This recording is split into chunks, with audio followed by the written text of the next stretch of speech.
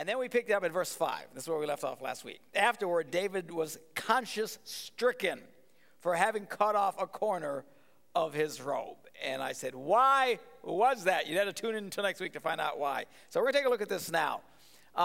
Whenever you do a Bible study or a teaching on the idea of spiritual authority, you are drawn to this portion of Scripture and use David as an example of how much David respected the authority that was there.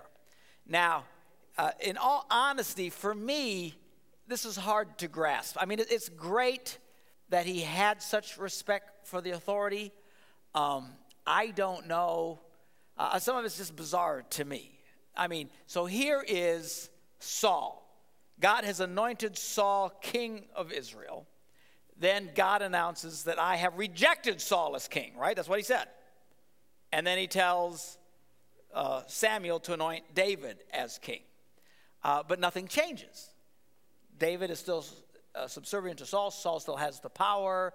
Saul then goes crazy nutsoid and is trying to kill David and is killing all kinds of people who he paranoidly thinks is helping David. And here's your chance to kill this guy and end it all. How many guys you'd have killed him? Yeah, me too. I mean, I'd have just, go see God. I'd have just been the end of it. But David did not do that, and he felt horrible that he even had touched and disrespected him enough to cut off the edge of his robe. So the analogy here is about showing respect to authority, showing respect to the office. And I get that, it's like a political leader. We got all kinds of lunatic politicians running around in this country. And while personally, they all drive me crazy, at some level, we need to respect that office and show respect to the office, even though we're not crazy about the particular person. The same thing is true in the church. You have pastors. Some of them might be loonier than all get out. And while you need to show respect for the pastor, you need to be careful that you aren't being disrespectful to the office, even though the guy might drive you crazy. And that's a fine line a lot of Christians struggle with. Again, here, it seems so cut and dry to me. I mean, Saul is as wicked as he can be. If you have a pastor who's absolutely wicked, who's been absolutely evil, that God says, I have rejected him as pastor, and I've anointed this other guy to be pastor, what do? You kick the bum out. I mean, to me, it's an easy call. Why that did not transpire, I don't know. I don't get. You need to find people a lot smarter than me to work it all out. I don't know that did God ever praise him for being that respectful? I don't know that he did. But David was like, holy stinking cow. Just because he cut off the edge, he was conscience-stricken. How could I do such a terrible thing? This is how much he respected the office of king. Even though this guy who was the king was really a pig of a king. But wow, I mean, again, it's great to preach. Oftentimes pastors who are embattled and being criticized love to preach from this, and this is why you shouldn't criticize me because I'm the pastor, and you're going to go to hell if you criticize me, and all that kind of. Well, you're not hearing that from. I don't talk like that, but this is what people say, because, and I don't know. When you're acting really, really badly, you have a man in a pastorate who's acting really, really badly. He should be removed, in my opinion. So anyway. It is what it is. Let's pick it up where David is conscience-stricken. He says in verse 6, he says to the man, the Lord forbid that I should do such a thing to my master, the Lord's anointed. Master? Lord's anointed? This guy is a pig. He is disrespectful. He's rebelling against God. He's killing some innocent people. He's trying to kill me. And David still, in that context, shows respect. I feel horrible. I disrespected my master, the Lord's anointed. The very Lord said, I reject this guy as king. Again, it's a great lesson for us. It's a challenge for us. I can't even, I'm just being honest with you, I can't even begin to relate to this. I don't know. This is, there's this level, and then there's the Ho Chi Mama level. I mean, this is like, wow, off the charts for me. I don't get how anybody could be this respectful to someone this evil. But it certainly is a lesson for us about being careful to show respect to those whom God has anointed and blessed. Again, I go nutsoid crazy and start killing people, you really need to get rid of me. Okay?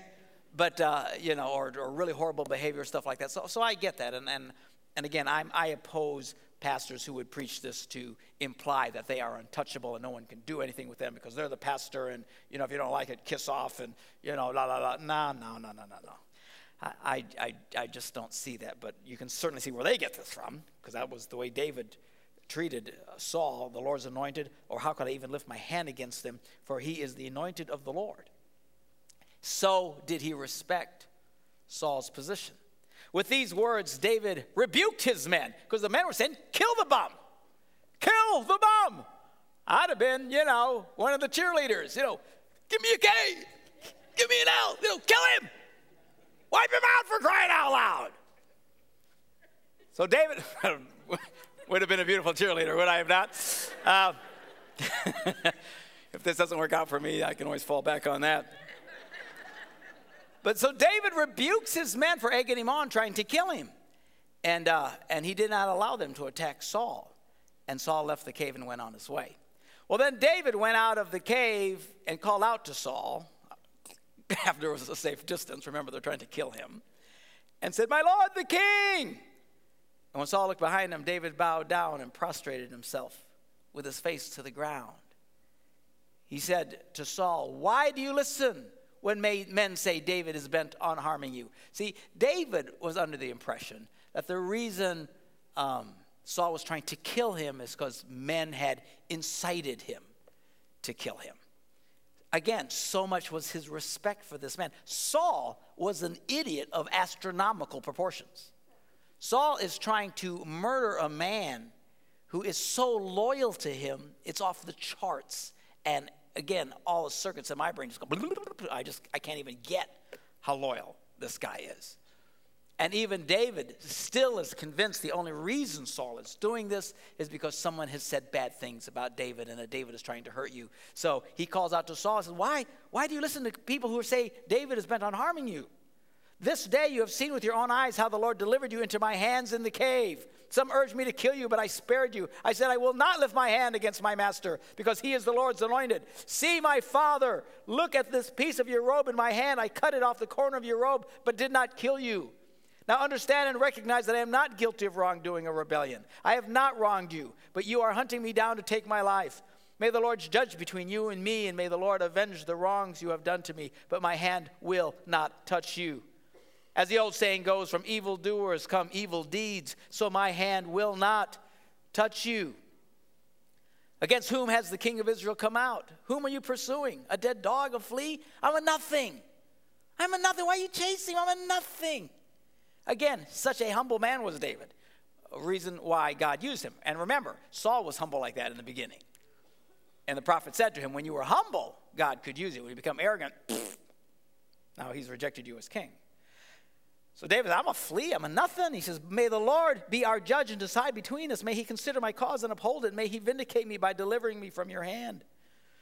Again, David unaware that Saul wasn't trying to kill him because anyone had egged him on. Saul just hated him. Saul was paranoid, delusional. Who knows what kind of mental problems he had. He kept talking about how he was tormented by some evil presence that God allowed to come upon him because God was punishing him for his wickedness. He'd lose his mind. He'd try and pin David to the wall 3 times. Talk about forgiving. You try to kill me once, I'm going to have issues with you. Sir, you know what I'm saying? You aren't invited to my Christmas party. 3 times. He physically tries to pin David to the wall, and David lets it go and says, surely someone has said something bad about me to him. Because there's no way he'd do this.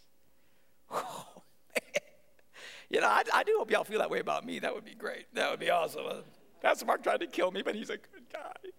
I love that guy. Then when David finished saying this, Saul asked, is that your voice, David, my son? And he started weeping. He started crying. I mean, he's humiliated. I'm sure, here it's obviously demonstrated who is the more righteous. You are more righteous than I, he said. You have treated me well, but I've treated you badly. You have just now told me of the good you did to me. The Lord delivered me into your hands, but you did not kill me. When a man finds his enemy, does he let him go away unharmed? But that's what he did, see.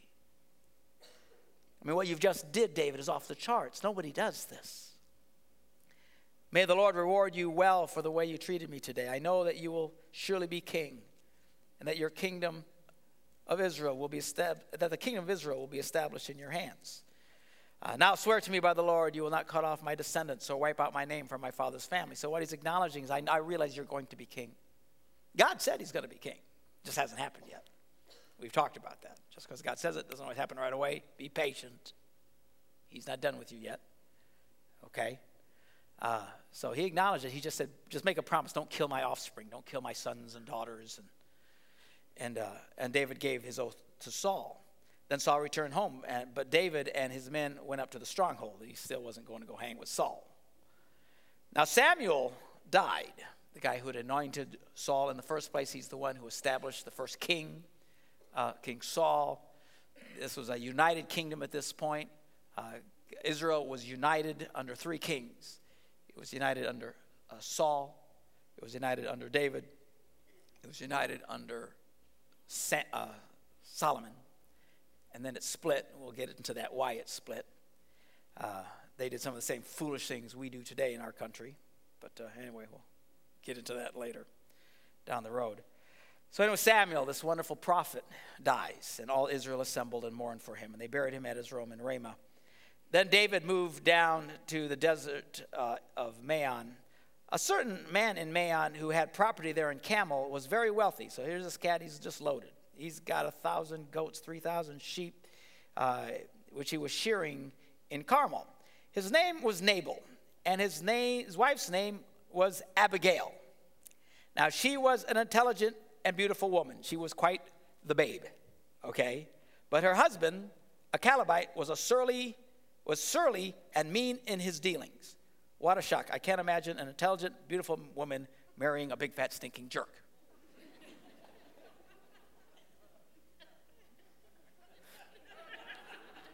What is the matter with you girls? Goodness heavens. I'll tell you, I do this daily radio show. I don't know how many of you listen to my daily radio show, but oh my goodness gracious. I married him. He used to beat the snot out of me, but I loved him and I married him. Why? Unbelievable stuff I hear. I need drugs just to do this show anymore. Anyway, so here's a gorgeous, beautiful babe, and she marries a big, fat, stinking jerk. While David was in the desert, he heard that Nabal, the big, fat, stinking jerk, was shearing sheep. So he sent 10 young men to him and said, hey, go up to the big, fat, stinking jerk. Tell him, how y'all doing? And say to him, what's up, what's happening? What's down? I love you, man.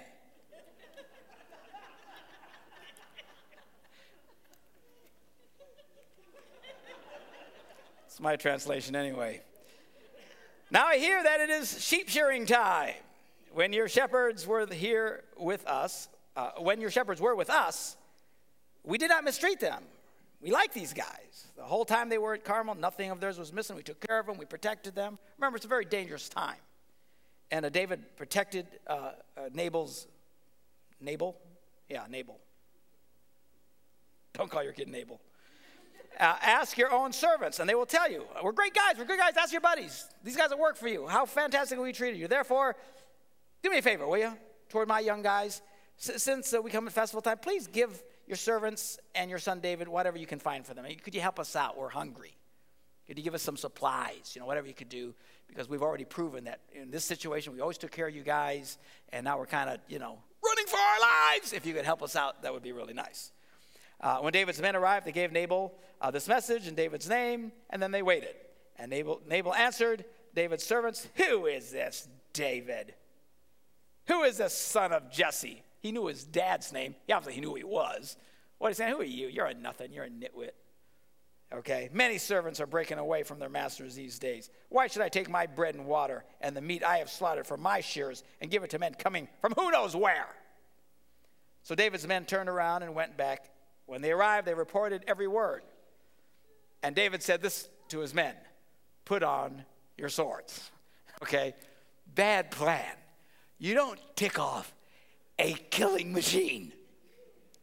Okay, this is the guy as a punk kid kills the biggest Philistine anybody had ever seen. He is fearless. He is unstoppable. No one. And when you read the stories of how he would attack people and get in the battles and climb up the sides of mountains to go after an enemy and kill them all and stuff, it never says a guy was so much as wounded. How do you not get some owies or something? You're a couple of arrows to be sticking out of you after a while. This guy was unbelievable. So you insult this incredible warrior. That puts you in the nitwit category. So David said, put on your swords. So they put on their swords and David put on his. About 400 men went up with David. Me and a few of my friends. 400 of us coming to kill you, you big fat jerk. So 200 stayed with the supplies, okay? So we got 600 guys, 400 go with David, 200 hang back. And one of the servants told Nabal's wife, Abigail, the babe, hey, David sent messengers from the desert to give our master his greetings. He was nice to him, but he hurled insults at him. No surprise to her, because he was a big fat jerk. Yet these men were very good to us. They did not mistreat us the whole time we were out in the fields. Near them, nothing was missing. Night and day, there was a wall around. They were a wall around us. The whole time we were herding our sheep, they were protecting us. Now think it over and see what you can do, because disaster is hanging over our master and his whole household. He is such a wicked man that no one can talk to him. This guy is a big fat stinking jerk. Nobody can talk to him. Everybody who works for him hates him. He's out of control. He says, he just insulted David. These guys were smart. They get it. You tick off the killing machine, he's probably going to show up. All right, so they're all freaking out. Well, Abigail lost no time. Smart babe. She took 200 loaves of bread, 2 skins of wine, 5 dressed sheep. Otherwise, they'd be naked. Ha, ha, ha.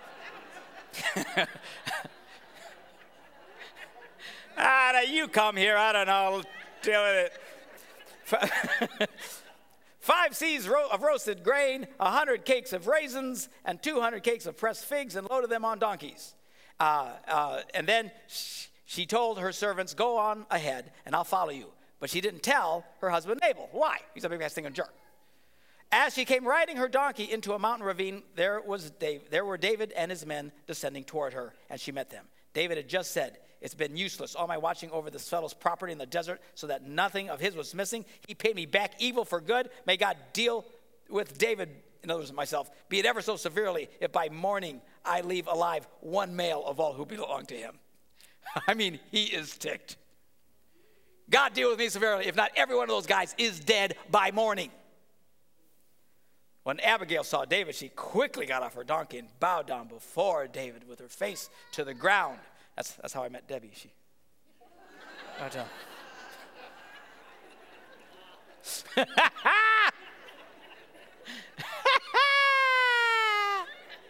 If you believe that, I got some donkeys to sell you.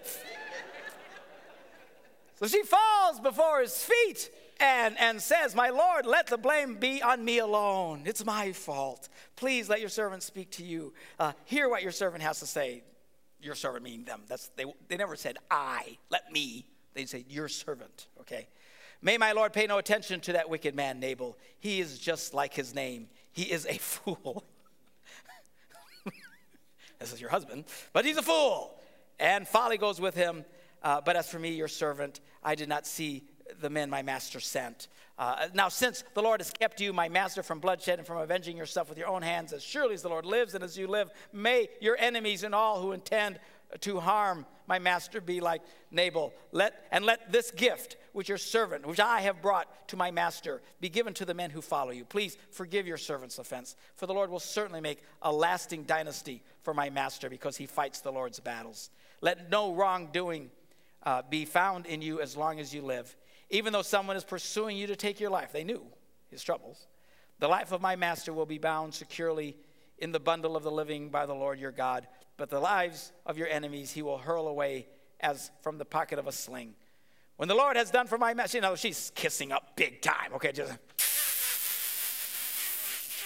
that's what all that means. It's just one big. So skip forward. We get it. So verse 32, David says to Abigail, well, praise be to the Lord, the God of Israel, who has sent you today to meet me. May you be blessed for your good judgment and for keeping me from bloodshed this day and from avenging myself with my own hands. Otherwise, as surely as the Lord, the God of Israel lives, who has kept me from harming you, if you had not come quickly to meet me, not one male belonging to Nabal would have been left alive by daybreak. And I think he means it. He would have taken the whole lot out. They would have never stopped him. This Nabal's a nitwit. Good grief. You got to wonder what do people think sometimes. Anyway, then David accepted from her hand what she had brought him and said, go home in peace. I have heard your words and granted your request. Didn't hurt, by the way, that she was a babe. So how do you know that? Stay tuned. There's more coming to the story. Because David noticed she was a babe. When Abigail went to Nabal, she was in the house holding a banquet like that. He was in the house holding a banquet like that of a king. He's partying big time. He's just partying up. And yee-haw! He was in high spirits and very drunk. Do you think it would have been problematic for David to kill a lot of them? I don't think so. Nabal would have thought he was tough. I'll take you and all your 400 friends. Moron. Where'd you go? I know you're here somewhere. Yeah. Alcohol. It's the clear thinking drug, isn't it? Yeah. Anyway, he's high in spirits, very drunk, so she told him nothing until daybreak. No sense in trying to reason with him. He was a jerk when he was sober. You can imagine how pleasant he was loaded. So then in the morning when Nabal was sober, this is real interesting. Now check this out. When he's sober, then his wife told him all these things. So she goes to him and tells him what she had done. Well, instantly, his heart fails him, and he became like a stone. He had like a heart attack. He just drops.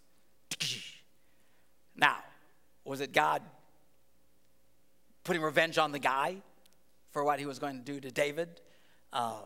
Was he, when he realized what he had done, and it dawned on him, because nobody could be this intentionally stupid. I don't know, maybe just arrogant. When she said, listen, I found David and his guys were coming to kill everybody. Did that freak him out? All we know, heart attack. He drops over. About 10 days later, the Lord struck Nabal and he died. So the guy kisses off. He's out of the way. When David heard that Nabal was dead, he said, praise be to the Lord. Now, when you drop dead and everybody goes, praise the Lord.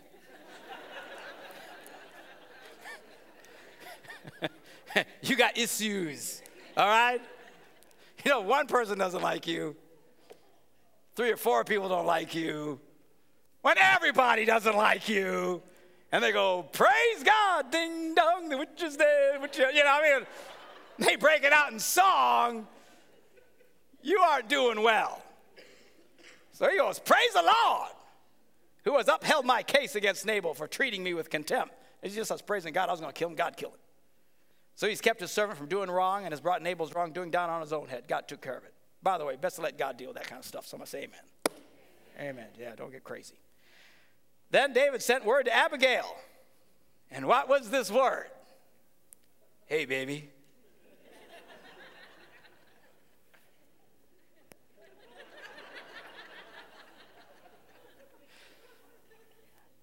I see you happen to be free this weekend. Sheesh. I tell my wife, if I drop dead, don't start dating before the funeral's over. That'd be a drag, But hello. David hits on the girl. Says, come on, be my wife. And his servants went to Carmel and said to Abigail, David has invited you to take you to become his wife. And she bowed again with the face to the ground. Here is your maidservant, ready to serve you and wash the feet of my master's servants. Again, the kind of vows Debbie had at our wedding. I'm ready to serve you.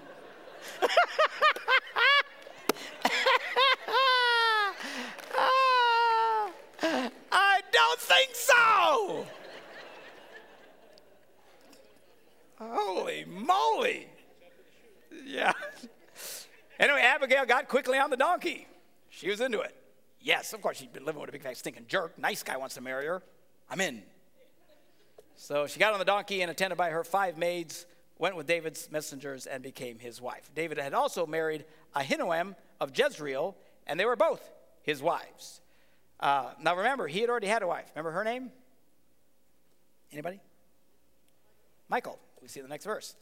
So he married Michal. Remember, she's the chick that he paid 200 foreskins that he got at Walmart for her. All right? He only wanted 100. He upped it. He did 200 foreskins.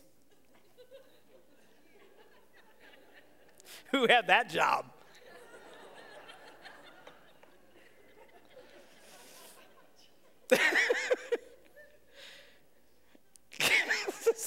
This is all so bizarre. Anyway, Saul, the big fat stinking jerk, had taken Michal, who was already David's wife, and gave her to somebody else. Excuse me? I mean, Saul was so mean. So again, chapter 26 now.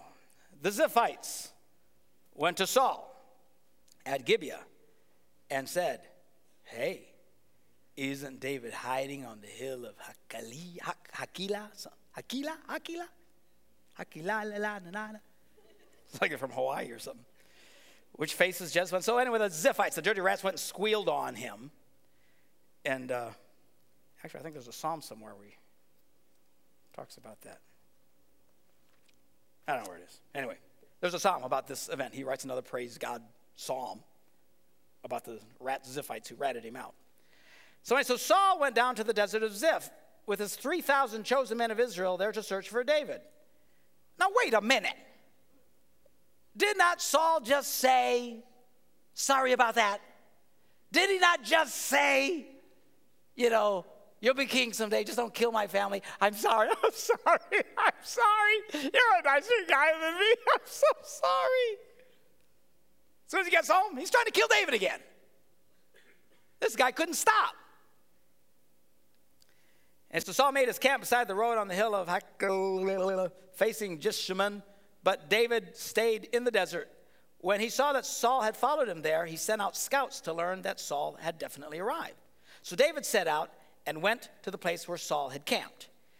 He saw where Saul and Abner, son of Ner, the commander of the army, had lain down. So here's, Abner, man, he's a big general in this whole deal. Saul's right there.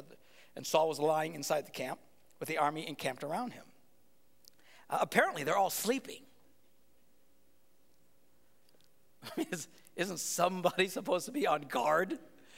A dog or something? Nothing. They're all sleeping. And David then asked Ahimelech the Hittite and Abishai, son of Zeruiah. I hate these names. Joab's brother. That's easier. Who will go down into the camp with me to Saul? I'll go with you, said Abishai. Now you got to remember, this guy, he's a warrior. He is one seriously tough guy. What do you say? He's like an adrenaline junkie.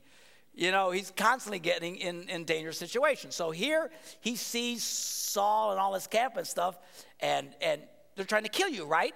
Best to keep your distance, okay? But David goes, who wants to go with me? Let's go down there and check him out. And Abishai goes, well, I'll do it. Come on, let's go down there. So David and Abishai went to the army by night. I'd be saying, see y'all later. Have a nice time storming the castle. I'd be sitting back, man. So David and Abishai went to the army by night, and there was Saul lying asleep inside the camp with his spear stuck in the ground near his head. And Abner and the soldiers were lying around him. Everybody's sleeping.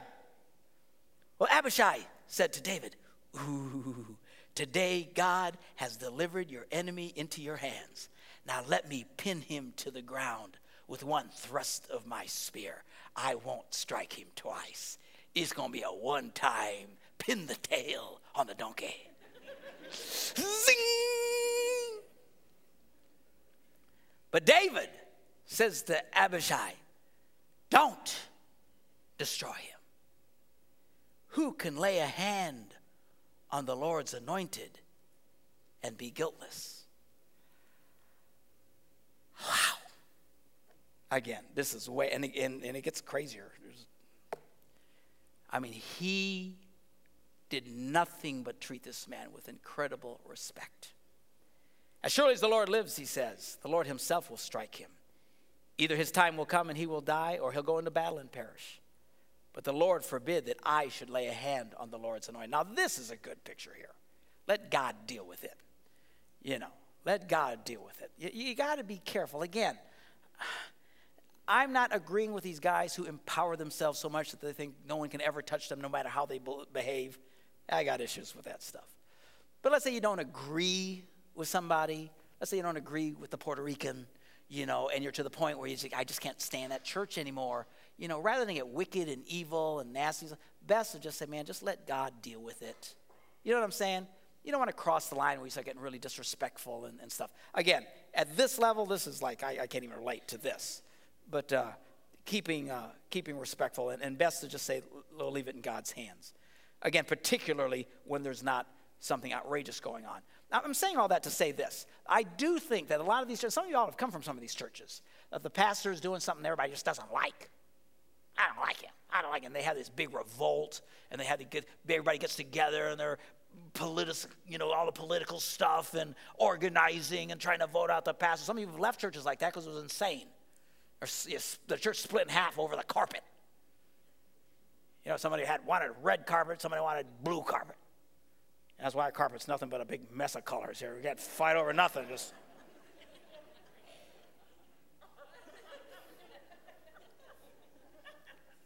Isn't this kind of weird? Looks like a TV test pattern. Do you remember that? Some of you guys, it doesn't happen anymore, but in the old days, listen to me, I'm like a geezer now. But in the old days, all the time, TVs would just pop, the station would just go off the air for some bizarre reason. And then they'd say, please stand by, and they'd send this tone, and they'd pop up this weird test pattern. Looks like our carpeting here. Anyway, what am I talking about? It has nothing to do with this. Anyway, where you get all the politics and it gets crazy and everybody fighting, man, don't get involved in stuff. That's where you say, man, I don't want to sin against God. It's God's got a hold of this deal. I need to be respectful. It doesn't mean you have to stay someplace where you are miserable and you don't feel you can support anymore. But this whole thing, because a lot of churches, they're so far from this, it's the other extreme. They treat the pastors with contempt. Like they're nothing but morons and idiots. And they're just hired hands, and it's literally what a lot of churches are run. Some group of deacons or elders run the church. A pastor is just an employee. You say, well, why don't these pastors have more authority in the church? Because the church doesn't give them authority. They don't trust them. They walk in the door, they mistrust them. We're here because we don't trust you. Well, get somebody else to be pastor. If you're getting someone you don't trust, this is insane. I've had pastors tell me, my board has to have a board approval for any amount of money over $50 that is spent. Okay, now any of you who has a business, can you imagine needing to get board approval before you can spend more than $50? And then we wonder why these churches don't grow. Why would they put in such an asinine restriction? Can't trust those pastors, a bunch of greedy little rats, Total disrespect for the man of God. Now that's bad. Okay, we can learn something here from that. But again, David, he took it to a level it's hard for me to even relate to. Anyway, so he says, God forbid I do it. God's going to deal with it. He says, now get the spear and that water jug that's near his head, and let's get out of here. So David took the spear and the water jug near Saul's head. Again, pretty gutsy, This is going to be fun, other than the fact they could be killed. It's pretty exciting. And they're sneaking in and they're moving around these guys and they're taking his stuff. And they're sneaking back out again, So David took the spear and they split. No one saw or knew about it, nor did anyone wake up. They were all sleeping because the Lord had put him in a deep sleep. Well, that makes sense. God must have caused it. Because you think someone's going to get killed.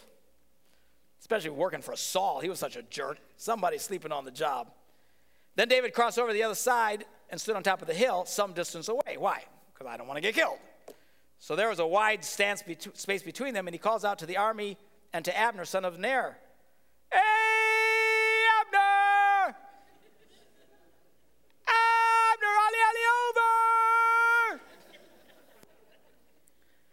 And Abner wakes up and says, "Who are you? Who calls out to the king?"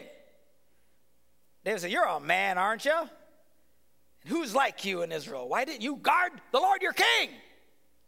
Someone came to destroy your Lord the king. What you have not done is good." In other words, he dumps on him. What do you do? You're supposed to be protecting him. So David, who loves and respects the man who's trying to kill him, starts egging on and yelling at the general who should have been protecting him. Amazing. What you have done is not good. As surely as the Lord lives, you and your men deserve to die because you did not guard your master, the Lord's anointed. Look around you. Where are the king's spear and water jug that were near his head? Well, Saul's waking up and he recognizes David's voice. Is that your voice, David, my son? My son. David replied, "Yes, it is, my lord, the king." And he added, "Why is my lord pursuing his servant? What have I done? What wrong am I guilty of? Now let the Lord, the king, listen to his servant's words. If the Lord has enticed you against me, then may he accept an offering. If, however, men have done it, may they be cursed before the Lord." Again, he didn't know what was going on. "They have now driven me from my share in the Lord's inheritance and have said, 'Go serve other gods.' Do not let my blood fall to the ground far from the presence of the Lord. The king of Israel has come out to look for a flea, as one hunts a partridge in the mountains. I'm a nobody, nothing. Why are you still chasing me?" By the way,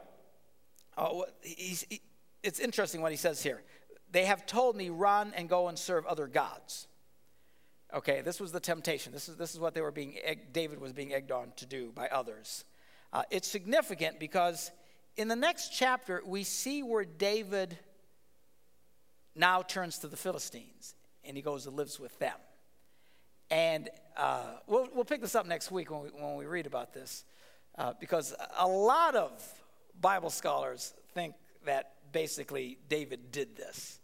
I have read this, reread this, read all the documentaries, and they're all over the place. I don't see it. We'll talk about it next week, but I just wanted to point out that this, when we talk about this next week, this idea of go serve other gods, that somehow David finally gave in and went and did that because he went and lived with the Philistines. I don't think that's really what he did. Anyway, we'll talk about it next week. Anyway, then Saul said, "I have sinned. Come back, David, my son." Yeah, that's what I'm going to do. Come back with you. "Because you've considered my life precious today, I will not try to harm you again. Surely I've acted like a fool and have erred greatly."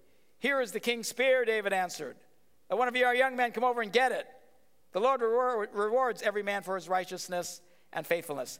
The Lord delivered you into my hands today, but I would not lay a hand on the Lord's anointed. As surely as I valued your life today, so may the Lord value my life and deliver me from all trouble." Then Saul said to David, "May you be blessed, my son David.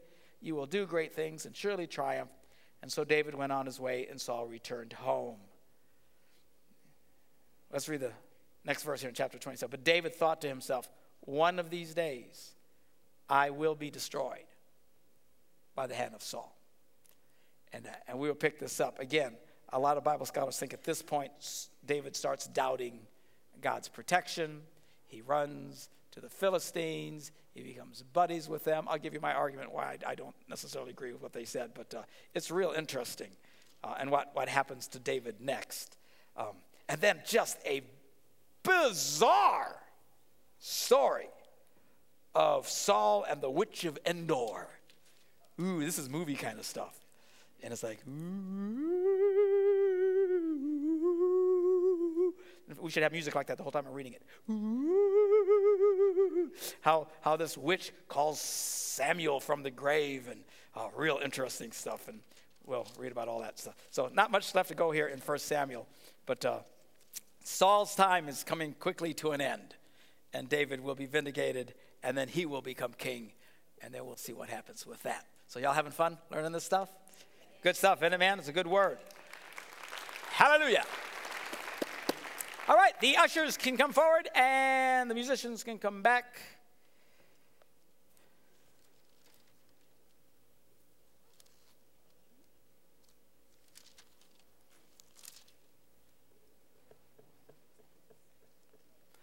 this is cool. Cool stuff. Let's pray. Father, we thank you that we can gather in this place to honor you, to serve you, put our hearts and our thoughts and attentions toward you. I pray, Lord, as we continue to study from your word, that you would speak to us by your Holy Spirit and help us to grow from it. Challenge us to grow in our faith and to be men and women of deep character. Sometimes, Lord, reading men of such character like David, it's hard to even begin to relate to. But, Lord, help us to grow in our faith, to be of stronger character, greater love, greater respect, and to truly trust you in all our circumstances. That's the biggest lesson through all of this. Thank you for that. Lord, we ask you to bless this offering. Continue to use this money to advance your kingdom, we pray, and bless your servants as we continue to serve you. In Jesus' name we pray. And everybody said, amen.